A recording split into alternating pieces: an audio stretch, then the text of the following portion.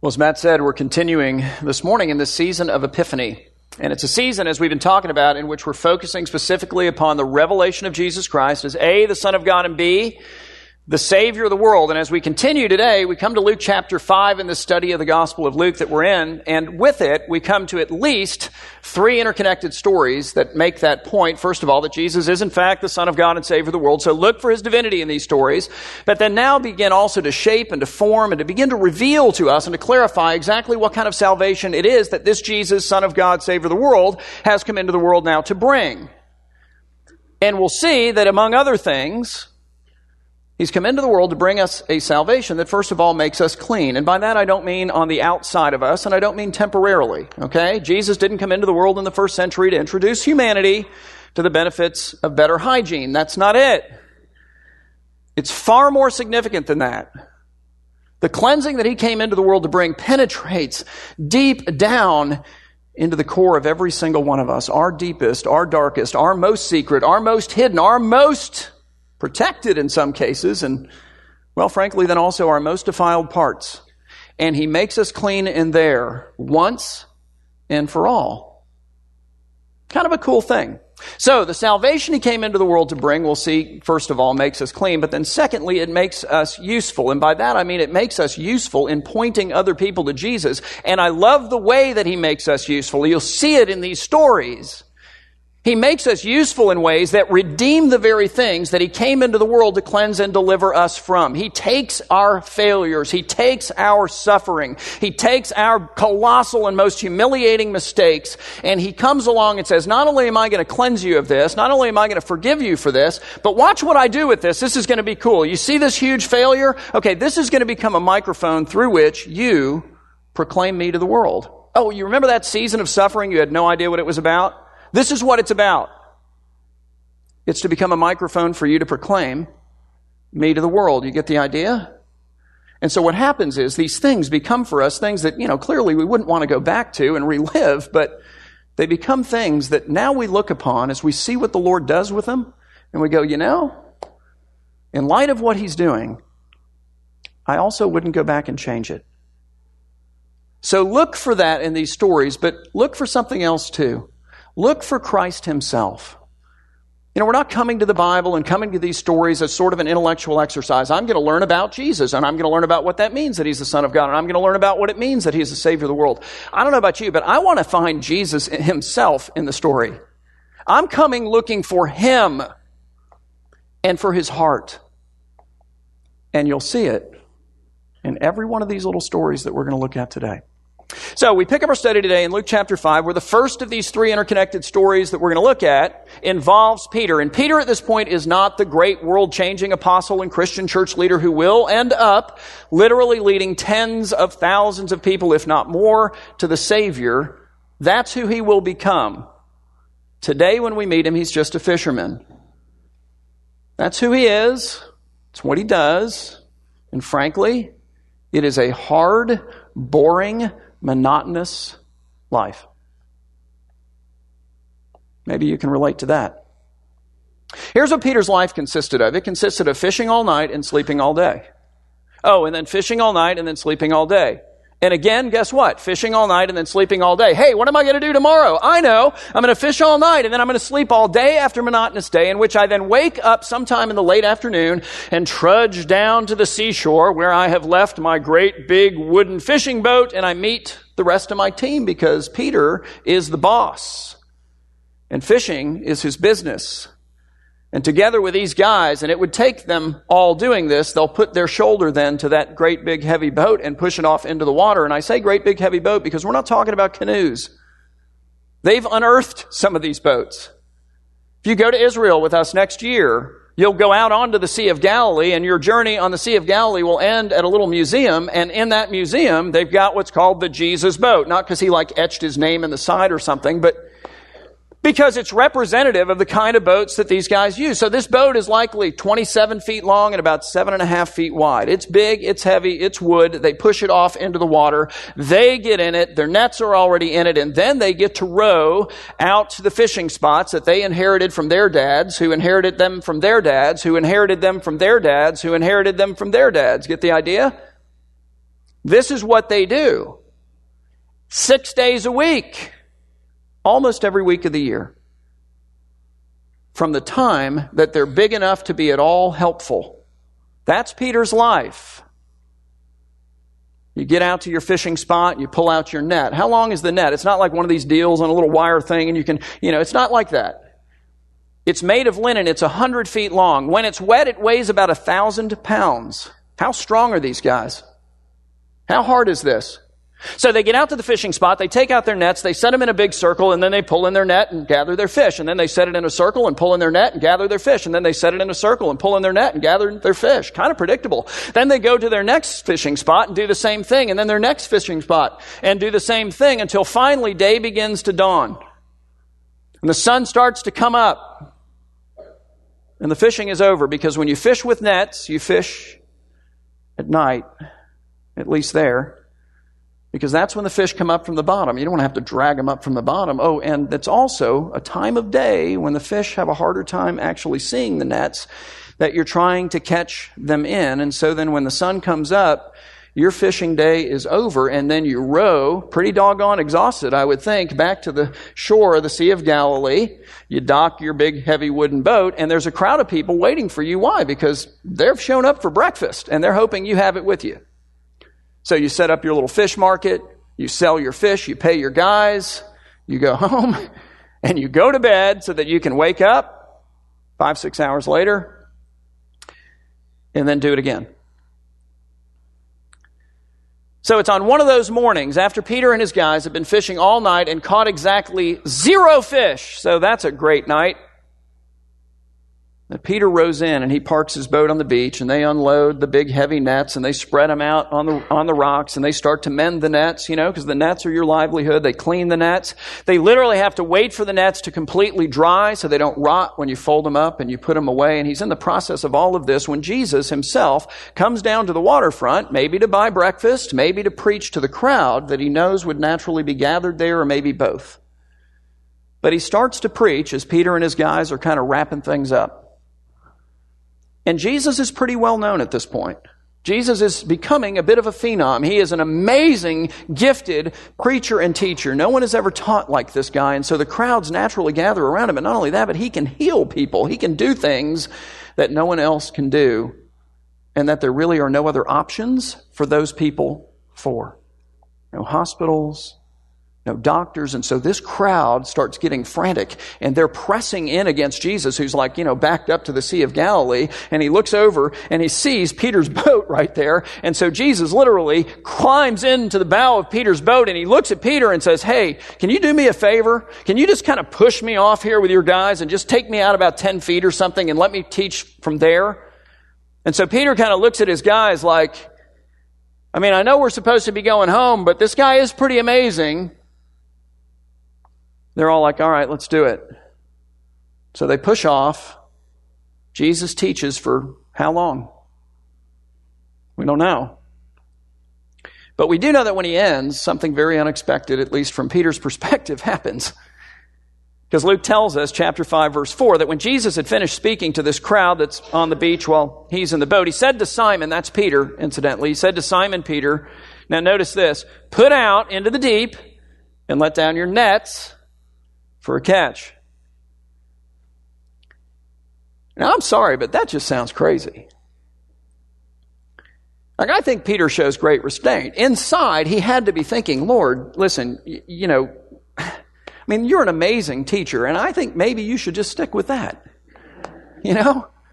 I don't think, based on this request, that you understand much about fishing, so let me rehearse a few things for you. A, we've already fished today. We did it at night. That's when you do it with nets. That's when you do it with nets. B, we didn't just go out into the deep somewhere. We went to where the fish are because, we know these, we know when to do this, how to do this, where to do this. We got all that down. We caught nothing. 0, zip, nada. And C, we're exhausted. We've been hauling these 1,000-pound nets empty, which is discouraging, incidentally, all night long, rowing and doing all this stuff. I've already stayed up much later and kept my boys up much later than we're supposed to. We should be REM sleeping right now. and we're out here in a boat with you. So now we're going to go out, right? And then we're going to put out our nets, and they're going to get all wet and full of stuff again. And then we're going to have to bring them back and bring you back, and we're going to catch nothing. This is a total exercise in futility. And then we're going to have to stretch them back out onto the rocks, clean them, mend them, wait for them to dry, fold them up, and then what? I guess we could just go right back out fishing again for tomorrow night or whatever, you know. This is a bad idea. Or so it seems. And I think the truth is that the Lord asks us to do things that we in our wisdom, I'll just put that in quotes, since He's God and all, look at it in our experience seem like a really bad idea. What we need to do is what Peter does. He sees enough in Jesus to go with it. It says, and Simon Peter answered, and I think he answered respectfully, by the way, because he calls him master. He recognizes that there's a captain of the boat and it isn't Peter. He says, Master, we did that. We tried all night, and, well, we took nothing. But at your word, I will let down the nets. And so then after a few awkward moments with his guys where he's going, just go with it, you know, just go with it. It's going to be fast. We're not going to catch anything, and you know it. So let's just go. They go out there and they put out the net. And what happens? You know the story. Hopefully you've looked at it this week in your personal worship. Okay, they catch a load of fish so big that the net starts breaking, and they have to call for another boat frantically, right, to come out from the shore. And then they fill these boats so full that the boats begin to sink. And at some point in this process, while these guys are freaking out, trying to get the fish and trying to bail the boats, and I mean, they've never seen anything quite like this. They've done it all their lives. It dawns on Peter that the one who is in the bow of his boat is the one whose dominion stretches even to the bottom of the seas. Now, who is that? That is no ordinary man. That is somebody who is God Himself. And I think at that point, Peter stopped caring about fish and about bailing water and about holding, his part of the net and about ropes and about frantic men who were trying to get all these fish in and not sink. I think at that point, Peter just kind of waded through these fish, which are like thigh deep, to the front of the boat where Jesus is, and he falls as best he can before the Lord on his knees. And I want you to hear what he says. Verse 5, he says, "Depart from me, for I am a sinful," or you might even say, an incredibly unclean man, O Lord. Probably weren't expecting that. That is the universal response of every human being who consciously enters into the presence of God in the Bible. Everyone does that. And here's why. Because when you enter into the presence of God, the light of His holiness is so bright that it penetrates to the deepest, darkest, most secret, most closeted, and most defiled parts of you. And it leaves you with nowhere to run. It leaves you with no denials or excuses. It leaves you with nowhere to hide. It's lit up. It is seen. It's revealed. It's revealed to you, and you know in that moment that it too is revealed to Him. And that is absolutely traumatic. And so now notice what Jesus says. Because it's not only cleansing, it leads to usefulness, and in addition to that, it shows the kindness of His heart, of who He is, of what He's like. Jesus doesn't berate Peter, and He totally could have gone off on him. I mean, Peter's right, is he not? Jesus could have said, "You got it, man. Ding, ding, ding, ding. Way to go. You get the prize. You are utterly depraved, completely filthy. I can't believe it took this to make you see it, but finally, Peter, you get it and you're right. I don't want to be anywhere close to you. Good grief, you make me sick. Row me into shore." You know what? Forget it. I'm a walk-on-water guy. I'll just run. I'm getting out right here. And I'm going to get as far away from you as I can. He doesn't do that to him. He doesn't do that to you. He says, "Do not be afraid.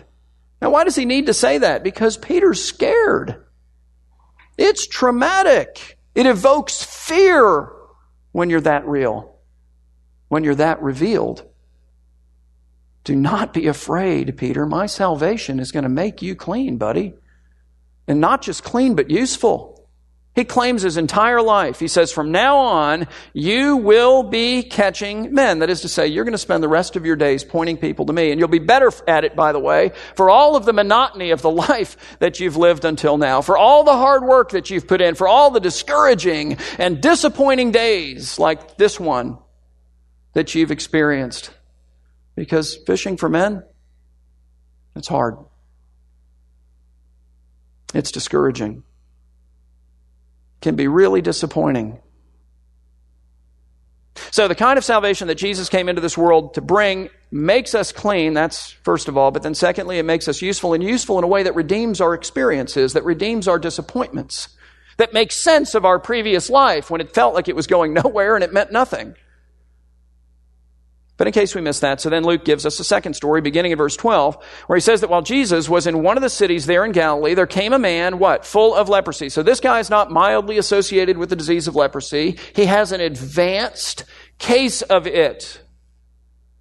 And leprosy is horrifying. And in Jesus' day, there was no cure. So leprosy shows up, first of all, on your eyelids and the palms of your hands. Little flecks on your eyelids and the palms of your hands. And then it spreads from there to the rest of your body. Oh, joy. Covering your body with these scales, if you will, and causing your skin to erupt in open, oozing sores. And that's just what it does on the outside. On the inside, it eats down into your flesh. It goes down to your nerves and attacks your nerves, and it deadens your senses. So now I can't feel anything, for example, with my hands or with my feet. Now, what's the problem with that? Well, then if I cut my finger or burn my finger or crush my finger, I break my finger. I don't even know it. I don't feel it. I have an infection in my finger. Really? You're kidding. Oh, look at that. How long's that been there? It was not uncommon for lepers to lose fingers and toes.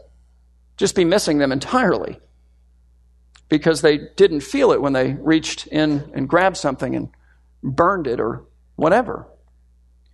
It disfigured you facially as well.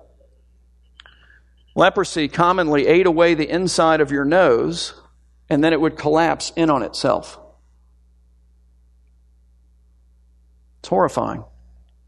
It was thought to be highly contagious. It actually isn't, but they thought that it was. And so then as a result, when you thought you had leprosy, you were taken to the priest, and the priest would examine you and make the diagnosis. You have leprosy. Do you know what that means for you socially? You lose everything. Your husband, your wife, your kids, your parents, your siblings, everybody you know, all of your friends, everyone you do business with, your business, everything done, the people in your church, or in their case, in their synagogues, you are actually kicked out of your city and forced to live outside the walls of your city, typically in a cave, usually with a few other lepers, and then they would occasionally deliver food to you in mercy so that you had something to eat. You're out. They made a spectacle of you when you had a leper, and the reason for that is for the protection of everyone else. And so by law, you had to leave your hair unkempt. You had to take your clothing and tear it. You had to cover the lower part of your face and nose with some kind of a cloth. You had to walk around, that is to say, as if you were in mourning. You were going to a burial service, to a funeral, and in fact you were, but it was your own.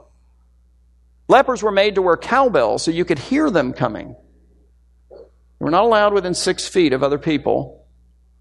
And when they came into the presence of other people, to warn them, they were to raise their hands and they were to cry out, unclean, unclean, unclean. And they watched then as people would just dive out of the way in fear and in horror.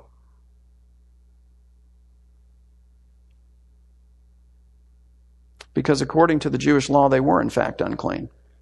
And anyone they touched and anything they touched became unclean. And so then, while Jesus was in one of the cities there in Galilee, there came a man full of leprosy who, as a result, for some time had been living without hope, without joy, without love, without dignity, and without even the benefit of human touch.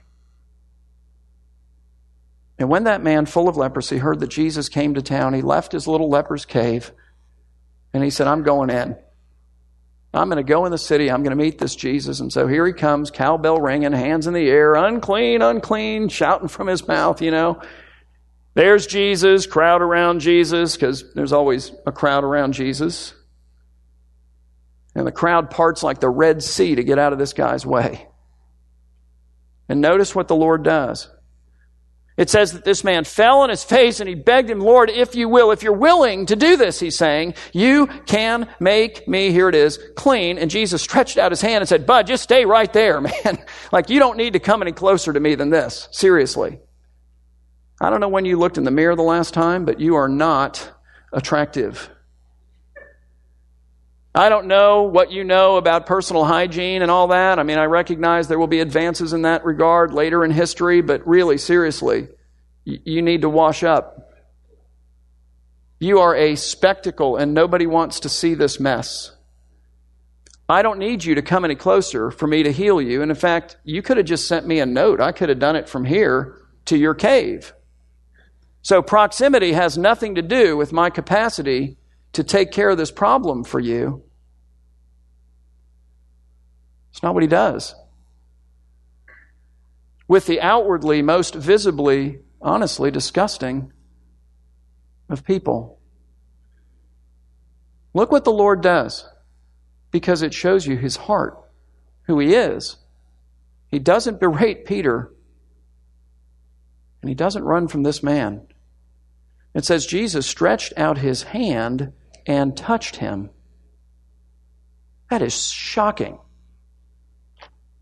It's very personal. It's quite wonderful, really. He touches this man who has not been touched in what? How long?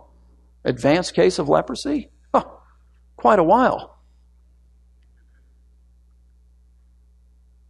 And then he says, I will heal you. Be clean. And immediately the leprosy left him. And so then you've got to imagine this guy standing there looking at his flesh as it's miraculously, and that's what this is, being renewed. He's looking at his fingers, and he's watching a few of them anyway, being reborn. He's feeling his face and he's thinking, wait a minute, because his nose is being reformed. His senses are returning. And then Jesus says something to him. It's kind of curious. It says that Jesus charged him to tell no one about any of this, and you're like, well, I don't know why you would even need to be told that. I mean, if there's a crowd, I'm guessing this would be quite the spectacle. Like, they would go tell people, would they not? I think the Lord has a very particular mission for this guy. I think he makes the mission clear. I think what he's saying is, listen, it's going to be tempting for you to want to go home. Don't go home yet. Oh, you're going to pass by on this mission that I'm going to send you on your children's school? Yeah, just keep walking. You can stop there on the way back. I know that you're going to walk down Main Street and pass your business, and you're going to want to poke your head in and go, hey guys, the boss is back, so chop, chop, let's go. I want to see the books when I return. Don't do that. He says, go and show yourself to the priest, which he had to do by law. He had to be declared clean by the priest before he could re-enter society. So he needed to do this anyway, but Jesus is sending him there not just because he needs to do this, but for a reason, and he gives us the reason. He says, go and show yourself to the priest and make an offering for your cleansing as Moses commanded. And here's why. For a proof to them, to the priests of Israel. But a proof of what? Well, that Jesus is in fact the Son of God and Savior of the world who has come bringing a salvation that A, makes us clean, and B, makes us useful. And how is this guy made useful? In a way that redeems his leprosy. According to the rabbinical writings of that day, healing or cleansing a leper was deemed to be equal to, tantamount to, raising a man from the dead, and no leper had been cleansed, much less declared clean by a priest since the days of Elijah. So this priest is about to have a very interesting day. And you can imagine the reverberation of this announcement through the priesthood of Israel, and for that matter, through the entire nation of Israel. This guy was a major proof, a witness, that apart from his leprosy, he would never have had opportunity to do. Stunning. So Jesus makes us clean, makes us useful, just in case we don't have that. Story number 3. Story number 3 involves a paralyzed man. And paralysis in that day was even worse than it is today, and I know that's a big statement, isn't it? That's a really big statement, but I think it's a fair statement because they didn't have any rehab facilities, they didn't have any treatment centers, they didn't have any in-home nursing care, they didn't have any handicapped bathrooms or the modern-day conveniences that allow somebody with dignity to do things like go to the bathroom. They didn't have vans or cars or handicapped accessible vehicles or parking spaces or any of that stuff. They didn't even have wheelchairs. And so the guy that we meet in this story is a guy whose entire life is confined to a mat that's 3 feet wide and 6 feet long. And the only time that he ever got out of the house was when his 4 really amazing friends showed up and each grabbed a corner and carried him out like they did on the day that Jesus came to Capernaum, their hometown. The problem being that by the time they show up in the little house there in Capernaum, and the homes there in Capernaum are very small. When you go there today, you see that. So when they show up, the house is full. Packed to the gills with people. People pouring out the door, people around the windows, everybody straining to see Jesus, to hear Jesus. There's no shot of 4 guys with a 3x6 mat getting in the door. It's not going to happen, but these guys will not be denied. And so what they do is they climb up the little staircase on the side of the home, and the reason that's there is because the roofs were used as patios. So they had a staircase to the patio. They climbed up the staircase. They carried their buddy up the staircase. They laid him down on the roof over here, let's say, and then they marked out where they felt like Jesus was pretty much standing. And then these guys began to dig through the roof. And I say dig through the roof because the way it was constructed is you have stone walls, but they would lay timbers across the top of the stone walls.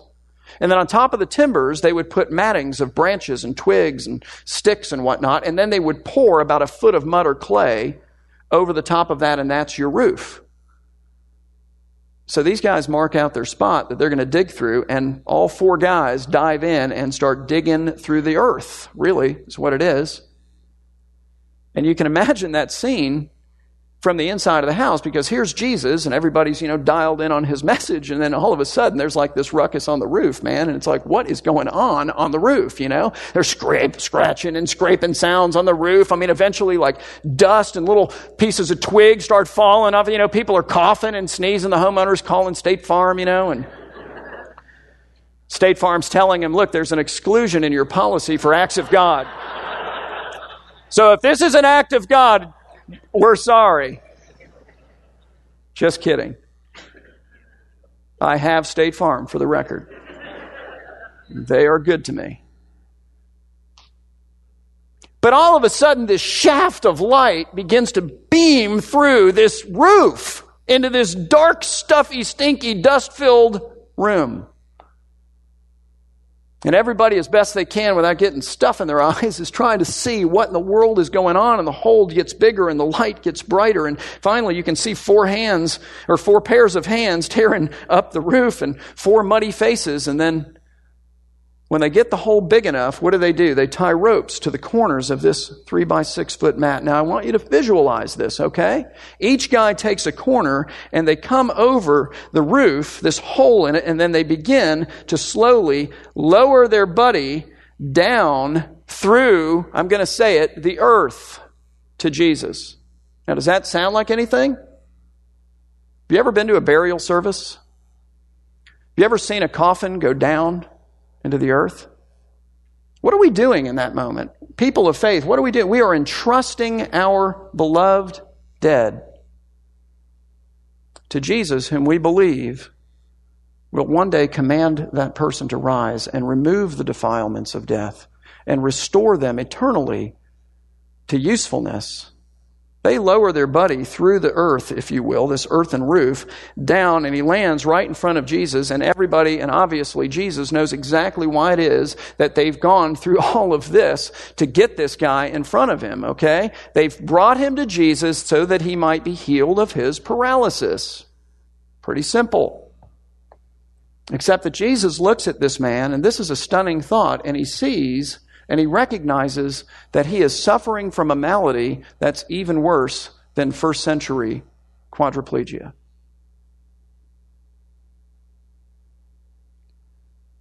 Wow. And what is that? He looks at this man and he says, man, your sins are forgiven you. That's an eternal malady.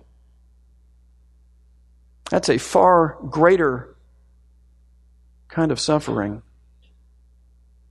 It's a much more valuable healing, but that's not what anybody was looking for. Like, I don't think the guys on the roof broke out in a party and went, woohoo, we thought he was going to cure him of paralysis. This is even better, I don't. I don't think everybody started high-fiving. He forgave their sins. In fact, the religious leaders don't, because that's what happens next. It says that the scribes and the Pharisees who are in that room see the whole thing, hear what Jesus says, began to then question, the idea being within themselves. They're not saying this out loud. They're not verbalizing it. But here's what they're thinking. They're thinking, who is this one who speaks blasphemies? For who can forgive sins but God alone? Well, they've done the right math equation there. Only God can do that. That's in fact true. And now notice what Jesus does. He reads their minds, which also is something only God can do. But apparently that just goes right over their heads. Says Jesus then perceived their thoughts, and he answered them, why do you question in your hearts? And then he nails the very issue that they're wondering about, and he says, which is easier to say? Your sins are forgiven you, or to say, rise and walk?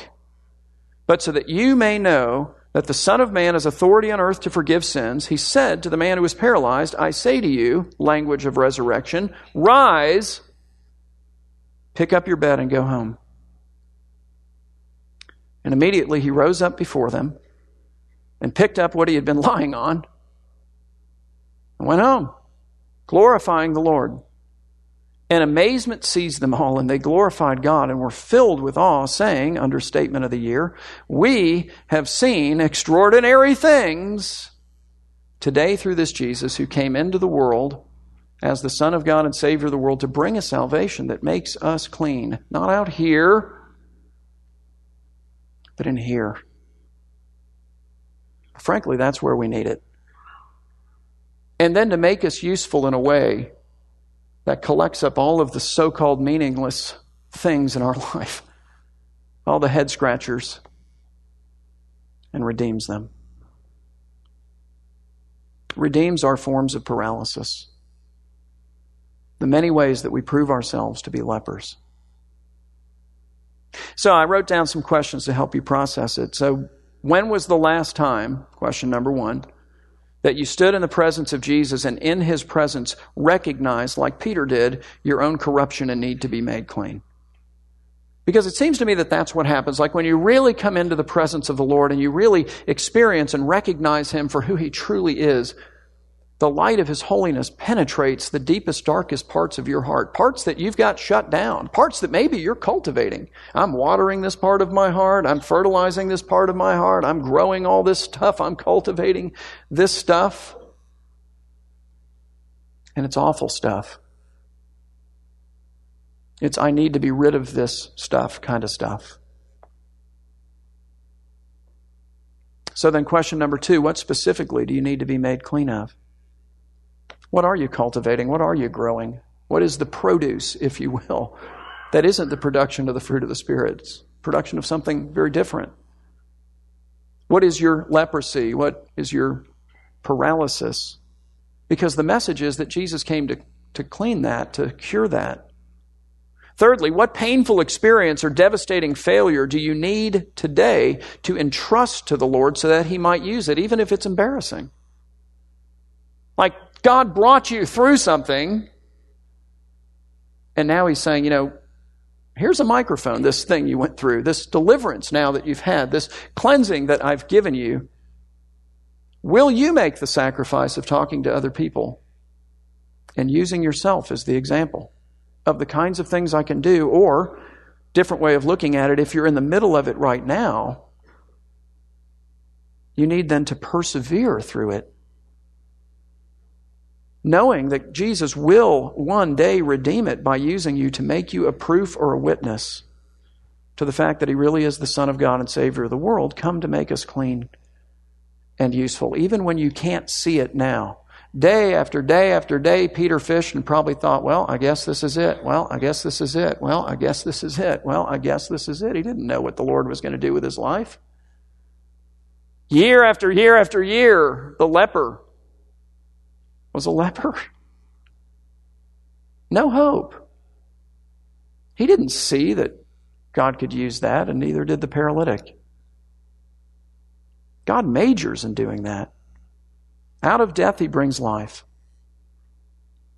Fourthly, how is God using you to point people to Jesus, and or how does God want to use you to point people to Jesus? Because sometimes we already know the answer to that question. We're just looking at it and going, yeah, it doesn't make a lot of sense. I mean, that's like going fishing in the day with nets. It's ridiculous, except that you're God. So we'll try it and see what you can miraculously do. Or we're looking at it and going, well, I guess we showed up late. No shot of getting in there. Going up the roof would be kind of treacherous, and then we'd have to dig through this guy's roof, and then we're going to have to fix his roof because this is an act of God. There's an exclusion in the insurance policy. It's not going to work. So,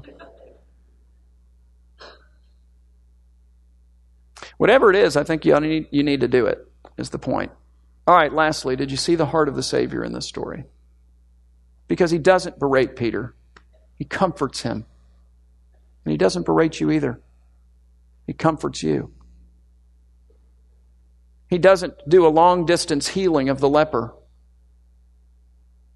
He touches him. That's amazing.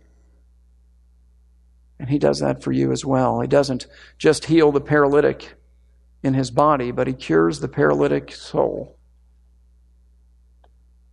Did you see the heart of Jesus? Because that's the Jesus who invites you to bring yourself and all of your stuff down in here to him, as well as every experience, every failure, every humiliation, every head scratcher, all of it to him, that you might be made clean and useful. And then he might go about redeeming it all to his glory and for the benefit of his kingdom. All right? So consider that as you go forth. Let's pray. Father, we do thank you for your word, which is full of stories and pictures and images of our Savior. And I pray, God, as we come to your word, that we don't come academically only. We don't come merely as those who seek to learn, but we come as those who seek to find, to experience, to feel, to sense, to meet with the Lord. God, capture us not just with titles, Son of God, Savior of the world, not just with accomplishments, makes clean, makes useful, but capture us with who Jesus is, the one who comforts us, the one who touches us, the one who takes us in and heals our greatest needs. Lord, capture us with him. Do these things, we pray, for your glory and for the benefit of your kingdom here in this church and city and around the world. We pray these things in Christ's name. Amen.